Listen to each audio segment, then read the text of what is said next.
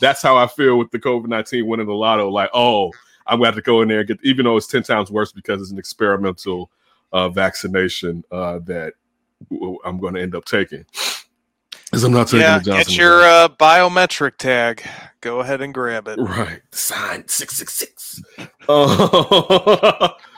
People, listen, they're going to play this back in 12 years when I'm a zombie / demon and be like, see, he was joking about that shit. Right? That's the day we lost Davis.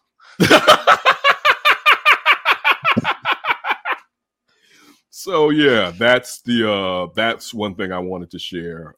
Next Friday in the afternoon time, I will be getting, at least it's scheduled right now, unless it happens sooner, I will be getting my first vaccination for COVID-19. So I can, for me, and it's not for everybody, but I need to kind of get back to some simile of what life was. It'll never be the same, but I'd rather have some more protection.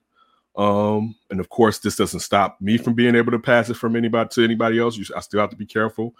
Doesn't stop me from contracting it. It just supposedly stops me from the dire consequences of not having a vaccine.